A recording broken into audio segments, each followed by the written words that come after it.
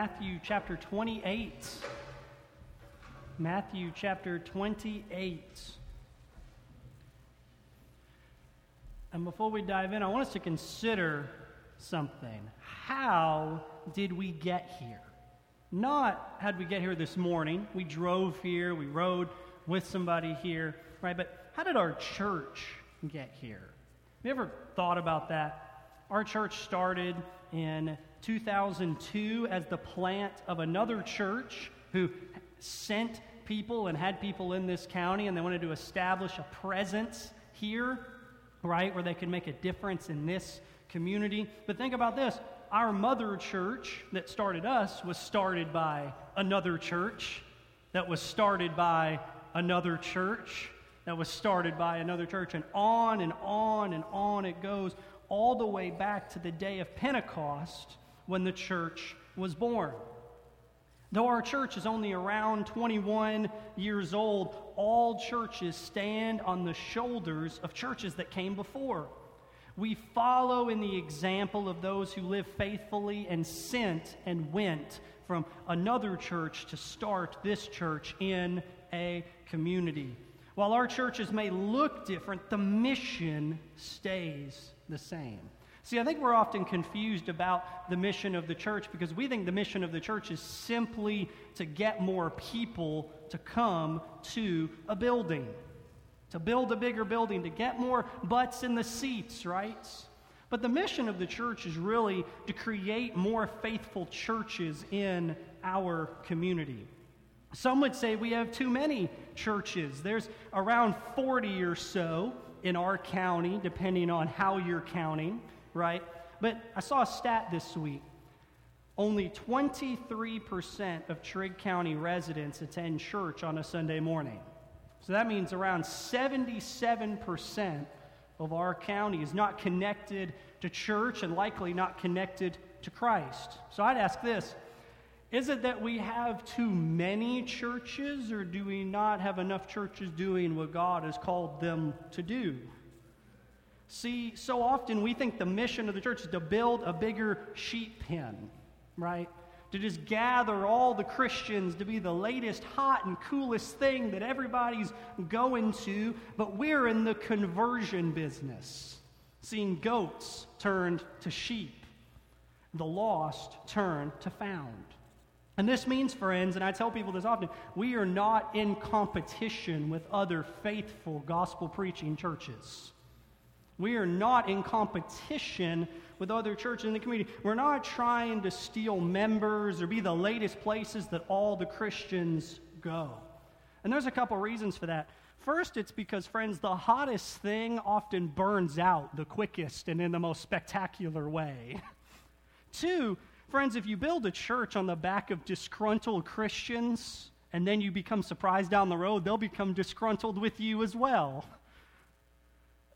Also, the New Testament picture was of individual churches cooperating together on mission. They weren't in competition for one another. And finally, because the local church exists to reach the lost and grow the found, not to just sort of swap sheep every 10 years. And we cooperate with 22 other like-minded churches, and they're like-minded both in doctrine and in practice. That's why we're a part of the Little River Association, because we believe churches are better together. We reach more people with our arms locked together in the trenches than with our hands raised in battle against one another. And yet each church remains independent. We cooperate together, but our church has no say over what another church down the street says or does, and vice versa. From Pentecost to today, each local church carries the keys of the kingdom over their own body. That's what we've been exploring over the last several weeks, right? That each local church is ultimately governed by its membership, who have the authority and responsibility of the keys of the kingdom to bind and loose, to grow their body and obey the Great Commission. And we're back in week 3 a series looking at the keys of the kingdom, looking at what Jesus teaches about the local church. And we started by considering in Matthew chapter 16, where Jesus established the church on the apostles and their confession, and he gave them the keys of the kingdom to bind and to loose in the kingdom of God.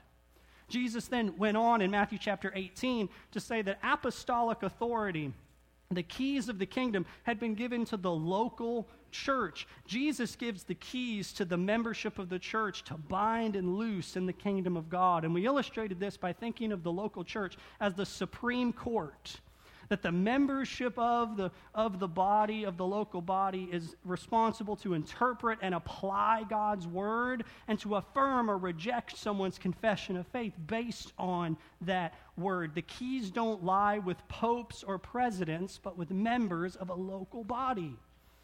And last week we connected up the keys with the ordinances, that the local church uses the keys when we baptize and we take the Lord's Supper, because through them we are affirming one another's confession of faith.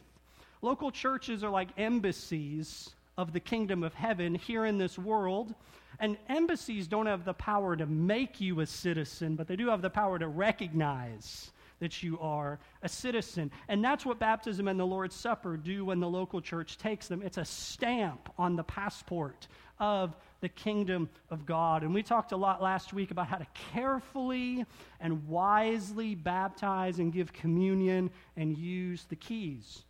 And today, I want to put it all together, because the keys don't just appear in Matthew 16 and 18 and then drop off the face of the earth. In fact, they don't even end with Matthew chapter 26 when Jesus establishes the Lord's Supper, but rather the keys of the kingdom follow all the way through the Gospel of Matthew to the end of the book and to our mission as a church. So let's look together, Matthew chapter 28, beginning in verse 16. The Word of God says, "Now the 11 disciples went to Galilee, to the mountain to which Jesus had directed them. And when they saw him, they worshipped, but some doubted.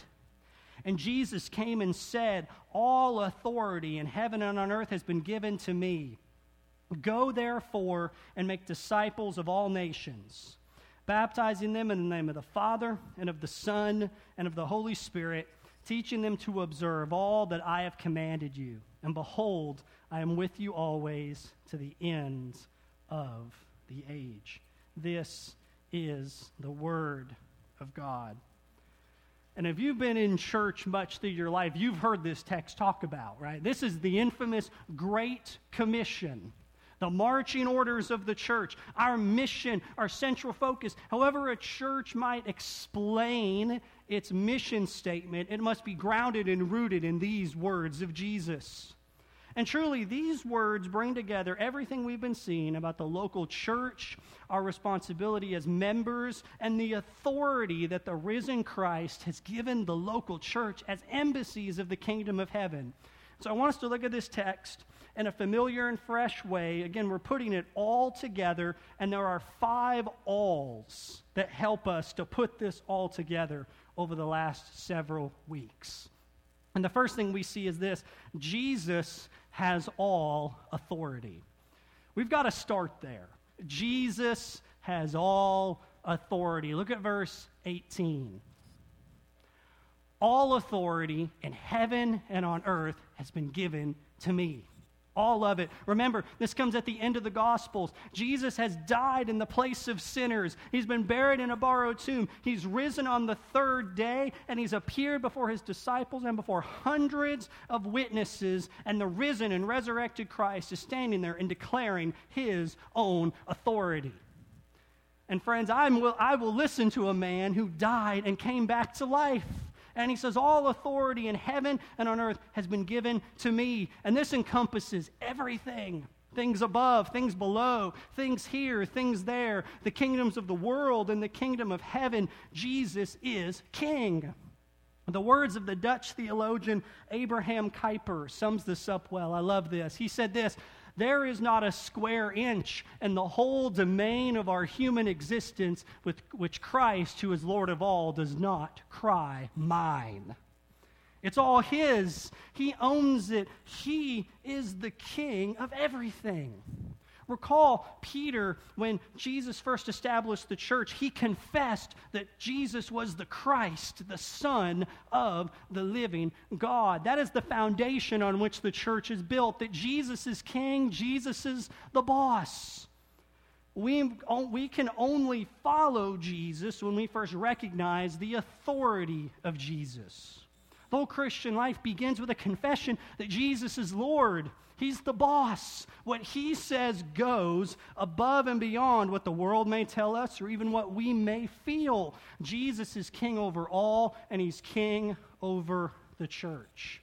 Remember, it was Jesus who gave the keys to the church, which means they were his to begin with.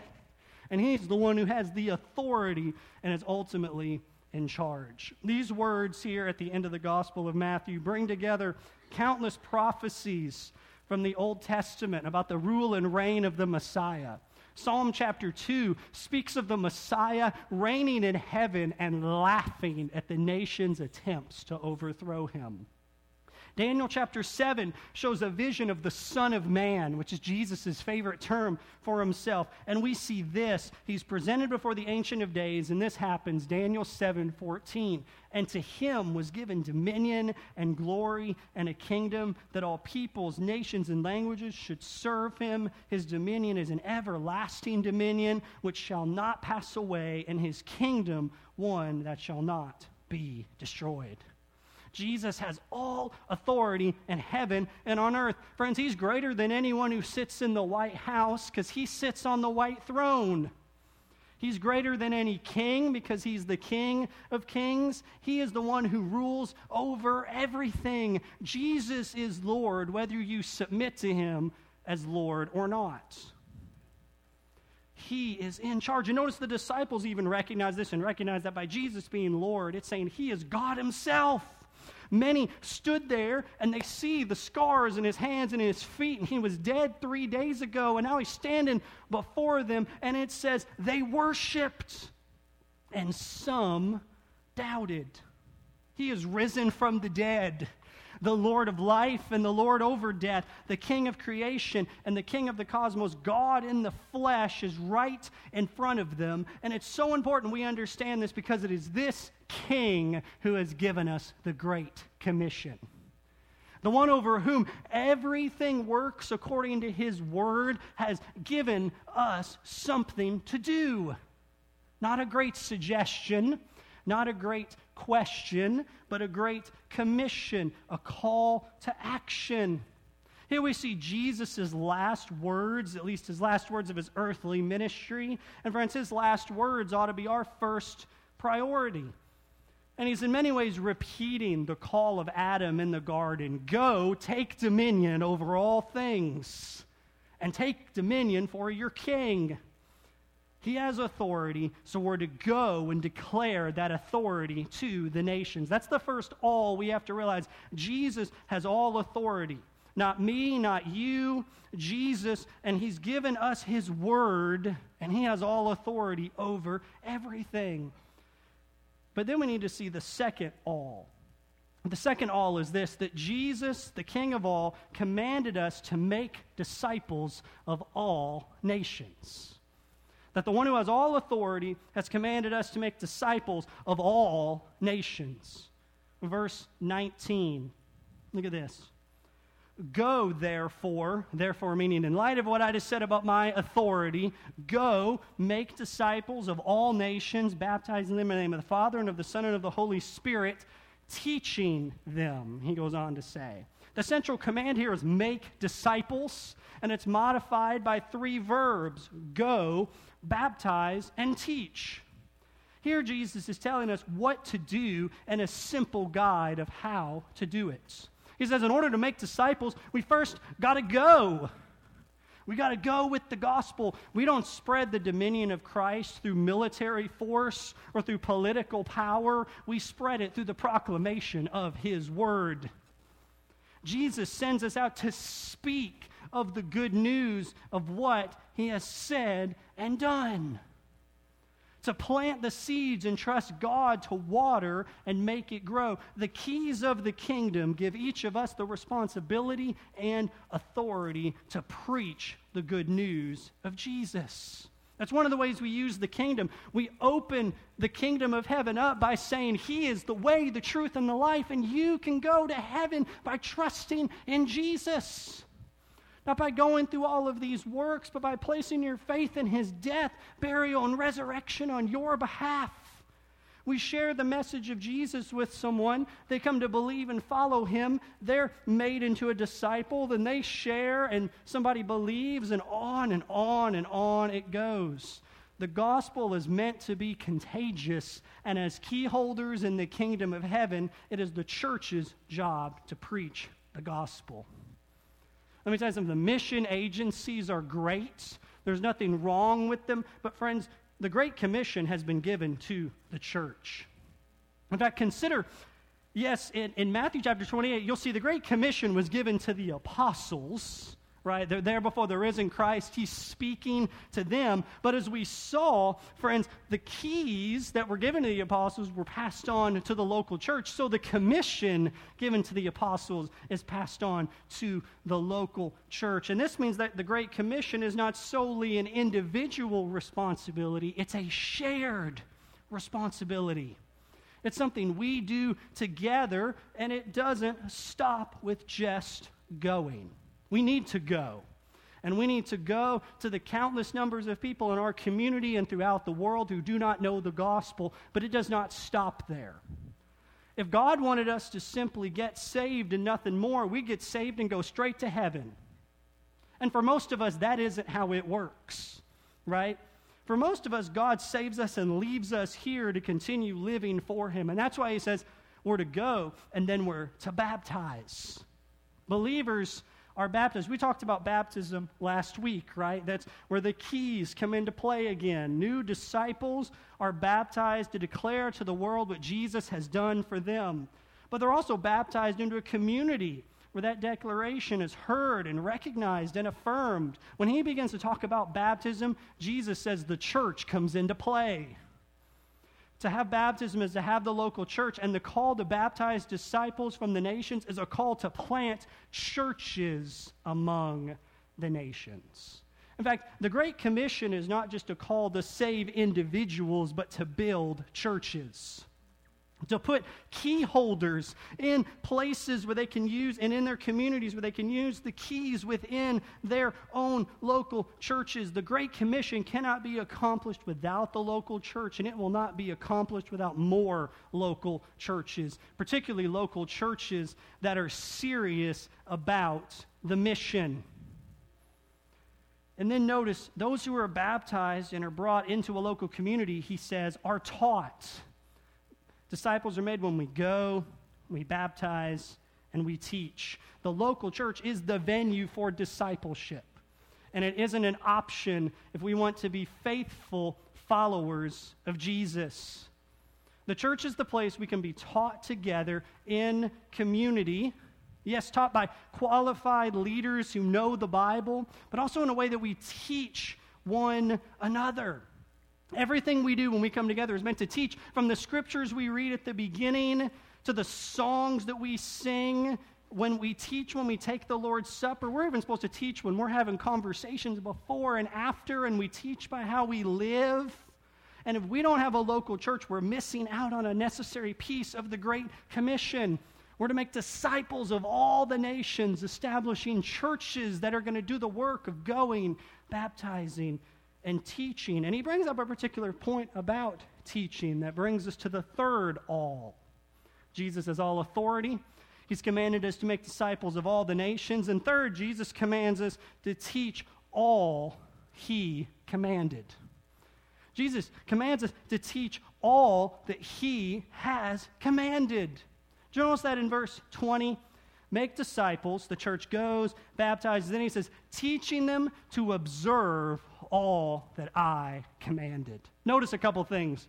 First, notice the scope of Jesus' teaching. He says, teach all that He commanded. Friends, you can't just get that on one Sunday morning. You probably can't even get that in a year's worth of Sunday mornings. This takes a lifetime. Disciples take a long time to be made. And this is why we devote ourselves here to verse-by-verse preaching through books of the Bible. Because we need all of God's word, friends. It takes a whole Bible to make a whole disciple. And so we need everything Jesus said. And it's important to remember that Jesus inspired the whole book. The red letter Bible might have you think Jesus only said the words on the back third, at least a few words on the back third of the book. But friends, the whole book should be read. Jesus is the God who inspired and spoke the words of the Old Testament. Jesus himself quotes the Old Testament and says it is inspired, infallible, inerrant. And if Jesus believes it, that's enough for me. And even in John chapter 14, on the night before his death, he promises that the Holy Spirit would inspire the New Testament through the apostles. So friends, Jesus wrote the whole book, Genesis to Revelation, and he calls us to teach the whole word to the whole world. To take all of Christ to all of Katie's and to all the world, that everyone might know all he has to say. But notice also the goal of the teaching. We teach all that he says, but also we're to teach it toward obedience, toward life change, toward walking the walk, not just talking the talk. Because we can't do what we don't know. So we need all of God's word. And that's why we also need teaching aimed toward application. Did you know the sermon isn't meant to primarily be a lecture, but a call to action? Friends, and if you've ever had somebody who just regurgitates facts to you from the pulpit, I'm sorry that happened to you, but that guy didn't preach until application began. So he began to say, this is what you must do. Then, friends, he has not truly preached the word. And I pray I've helped you in that goal to be for a call to action, not just knowledge for knowledge's sake, but knowledge put to work and transforming your life and conforming our life to Christ. And then consider the context of this teaching. He said that the disciples are preached to, they hear and believe, they're baptized into a community of faith, and then they're taught everything Jesus commanded. We see the same pattern in the book of Acts, particularly Acts chapter 2. Look what happens there. So those who received the word were baptized, and were added that day about 3,000 souls. And they devoted themselves to the apostles' teaching and the fellowship, to the breaking of bread and the prayers. Did you notice the order? The order is very important. They received the word. They then were baptized. They're then brought into the local church. They're added to their number. Then they're inundated with teaching, fellowship, and the breaking of bread, which I take to be the Lord's Supper. Friends, the teaching Jesus has in mind takes place in the context of a local church where we can grow and be known and be challenged to walk as a disciple. Friends, hear this. The local church is central to your walk with Christ. God's plan for your life is that you might be connected to other believers in a local community of faith. The same way God's plan for the antelope is that he would not wander off too far when there are lions seeking to devour him. And friends, and if you're not a part of a community of faith, then friends, you're the antelope and there is a lion. And you're missing out on God's best and to be able to properly fulfill Jesus' marching orders. But when you think about the Great Commission, you're likely thinking this is an impossible task. Not just reaching all the nations with the gospel, but he says we also need to teach and apply everything Jesus commanded, and we need to plant local churches that are healthy and faithful in those communities. Friends, I don't know about you, but that sounds like a lot to get done. This is a massive, unfinished task, and it's an incredible reality as we think about the need in the world. We've been doing this for 2,000 years, and there are still people on earth today with no access to the gospel, much less local churches among them, where Jesus' teaching is being taught and applied. We cannot accomplish this on our own. So we have to take a deep breath, right? That's why Jesus gives lots of local churches to accomplish this. That's why he didn't just build one big Mecca that we all sort of come to, but rather we're to work together, lock arms with like-minded churches, and we're to get to the mission, and we're to do our own small piece to be wise and to be good stewards of how we can impact the world for Christ. There is a massive unfinished business ahead of us, and it could be tempting to give up hope. And I believe Jesus knows that temptation is there for us. And that's why he offers us the comfort at the end of the commission. Notice the fourth all. He says, "Behold, I am with you always to the end of the age." Here's the fourth point. Jesus promises to be with us always. Jesus promises to be with us always. Friends, Jesus here promises his presence. The greatest resource the people of God have is the presence of God. And Matthew wants to make this clear because he's bookended his gospel with the message of Jesus' presence. He opens his gospel with the Christmas story, right? And he says Jesus is the Emmanuel, God with us. In the middle of the book, you see Matthew chapter 18, and he says in the context of the local church, where 2 or 3 are gathered in my name, there I am among them. And now he says, hey, as you go to the ends of the earth, I am with you always, even to the end of the age. Jesus has not left us alone to fulfill the Great Commission. Jesus is with his church in its mission all the time, everywhere. And that's why we can have certainty of Matthew 16:18. Jesus says he will build his church, and the gates of hell will never prevail against us. He has given us a stamp of authority and responsibility and a promise and a certainty that this mission will be completed. Jesus has guaranteed it.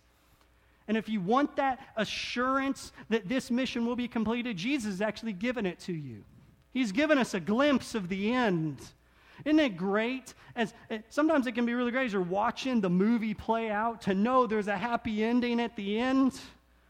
And friends, God has given us a glimpse of the end of the story, and we're on the winning team, and we have a mission that is certain to be completed. Look over at the book of Revelation, chapter 7, and just look at this vision that John gives. There's a lot in the book of Revelation that's very unclear. This is very clear. John, after this I looked, and behold, a great multitude no one could number, from every nation, from all tribes and peoples and languages, standing before the throne and before the Lamb, clothed in white robes with palm branches in their hands, and crying out with a loud voice, "Salvation belongs to our God who sits on the throne and to the Lamb." And all the angels were standing around the throne and around the elders and around the 4 living creatures, and they fell on their face before the throne and worshiped God, saying, "Amen, blessing and glory and wisdom and thanksgiving and honor and power and might be to our God forever and ever. Amen." Can I tell you something? When we were just singing a little bit ago, that's what we were joining in with. That's what we were joining in with what's always going on in heaven. And God has given us a vision of heaven to encourage us to use the keys of the kingdom of heaven so that everyone might know Jesus and come to serve him and love him for all eternity. Jesus says the mission will be accomplished. Do not fear, Jesus says, I have overcome the world. And we can be encouraged and empowered in this mission because Jesus promises to be with us and guarantees our success. And friends, this doesn't lead us to laziness, but rather leads us to press forward in faith, trusting in the promises of Matthew chapter 16. He says, hey, know that I'm accomplishing everything in the end, and so be serious about building healthy churches that are serious about using the keys, serious about the ordinances, serious about yes, reaching more people, but also growing in depth. And that takes a long time. It takes a long time. That's why Jesus always uses agriculture metaphors in the Bible. It takes a long time to grow a crop. And it takes a long time to build a church and to grow healthy disciples. But Jesus says it's worth it. He will build his church, and the gates of hell will never prevail against it. Through every danger, toil, and snare, Jesus promises to be with us. In the mountaintops and in the valleys, in the good days and in the bad days, Jesus will never leave us nor forsake us. And friends, this means that if we as a church are seeking to faithfully follow Jesus, then our brightest days as a church are always ahead of us, never behind us. So many churches get stuck looking behind at the good old days. Friends, the good old days isn't until Jesus returns. The good old days are always ahead of us. And so that means we must press forward, seeking to be faithful, because faithfulness is what success looks like. Friends, so often people think a successful church is measured by how many butts you can get in the seats. But rather, we're to measure by how many healthy disciples we have who are making other disciples. Sometimes we measure our spiritual success by how busy we are engaged in spiritual sounding activities, rather than being engaged in the difficult and dirty work of discipleship.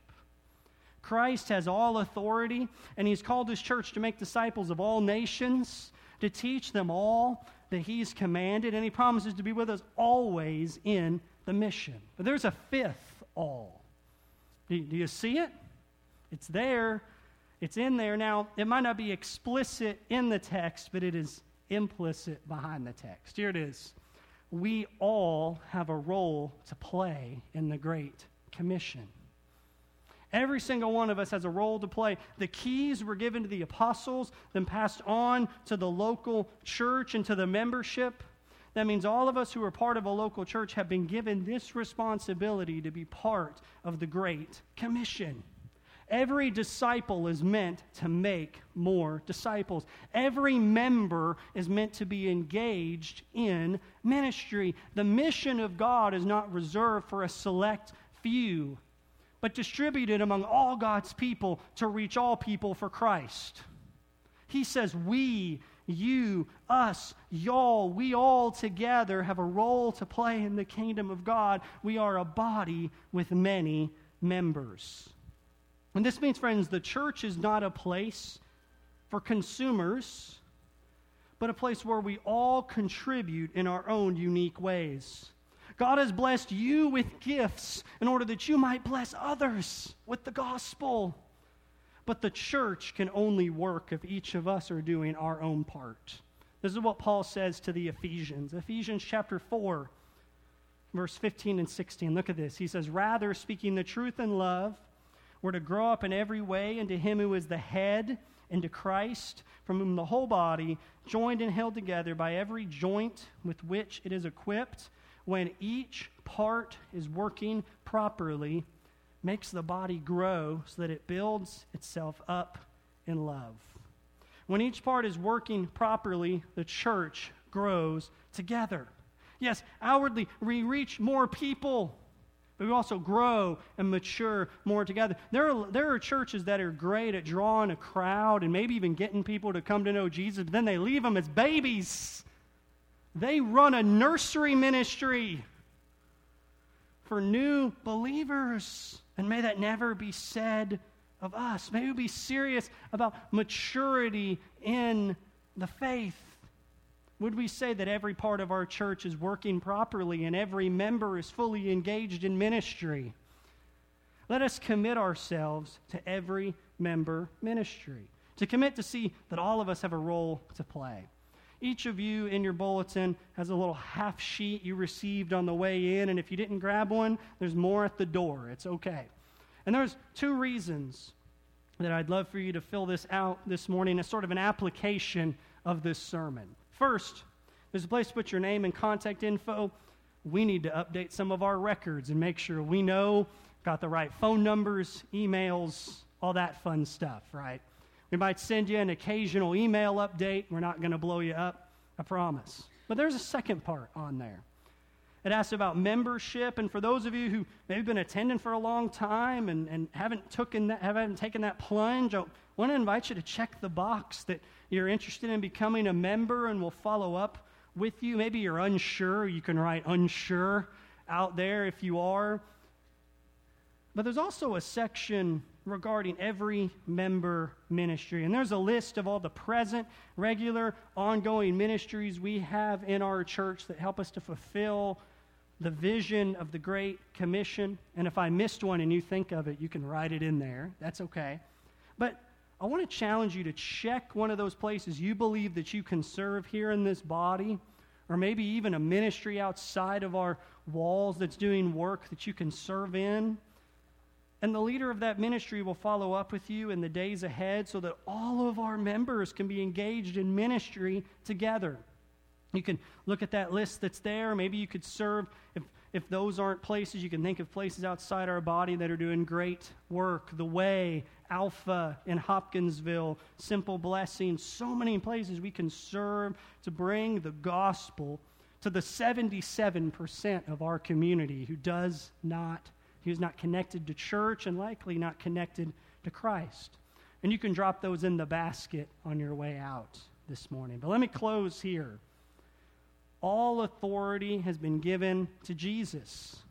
He has commissioned us to go and make disciples and plant churches among all the nations, to teach all that Jesus has commanded, and He promises to be with us always, even until the end of the age. All of us have a role to play, and He's given us the keys of the kingdom to show us that authority and that responsibility has been given to us. There is truly nothing more important in the world than that our church would make Jesus' last command our first priority. Let's stand and let's pray together.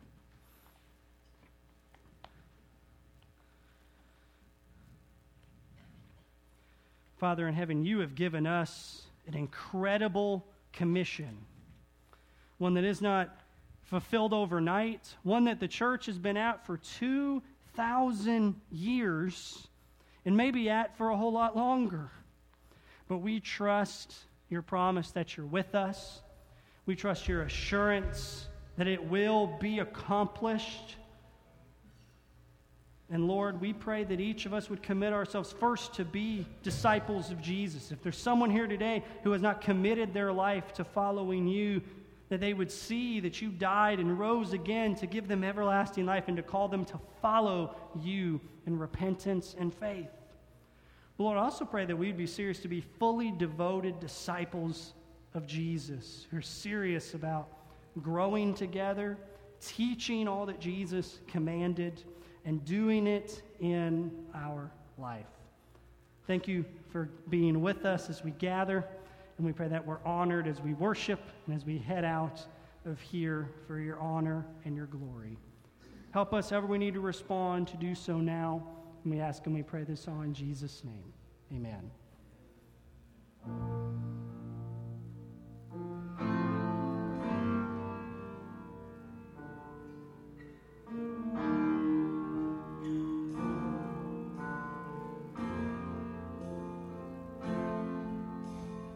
You took my place, laid inside my tomb of sin. You were buried for 3 days, but then You walked right out again. And now death has no sting, and life has no end.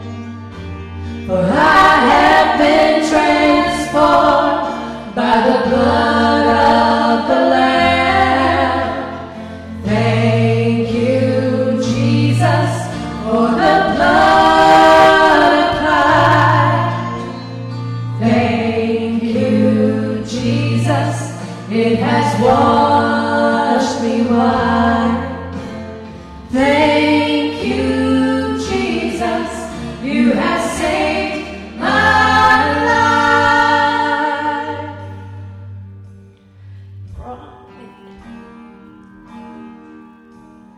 Brought me from the darkness into glorious light.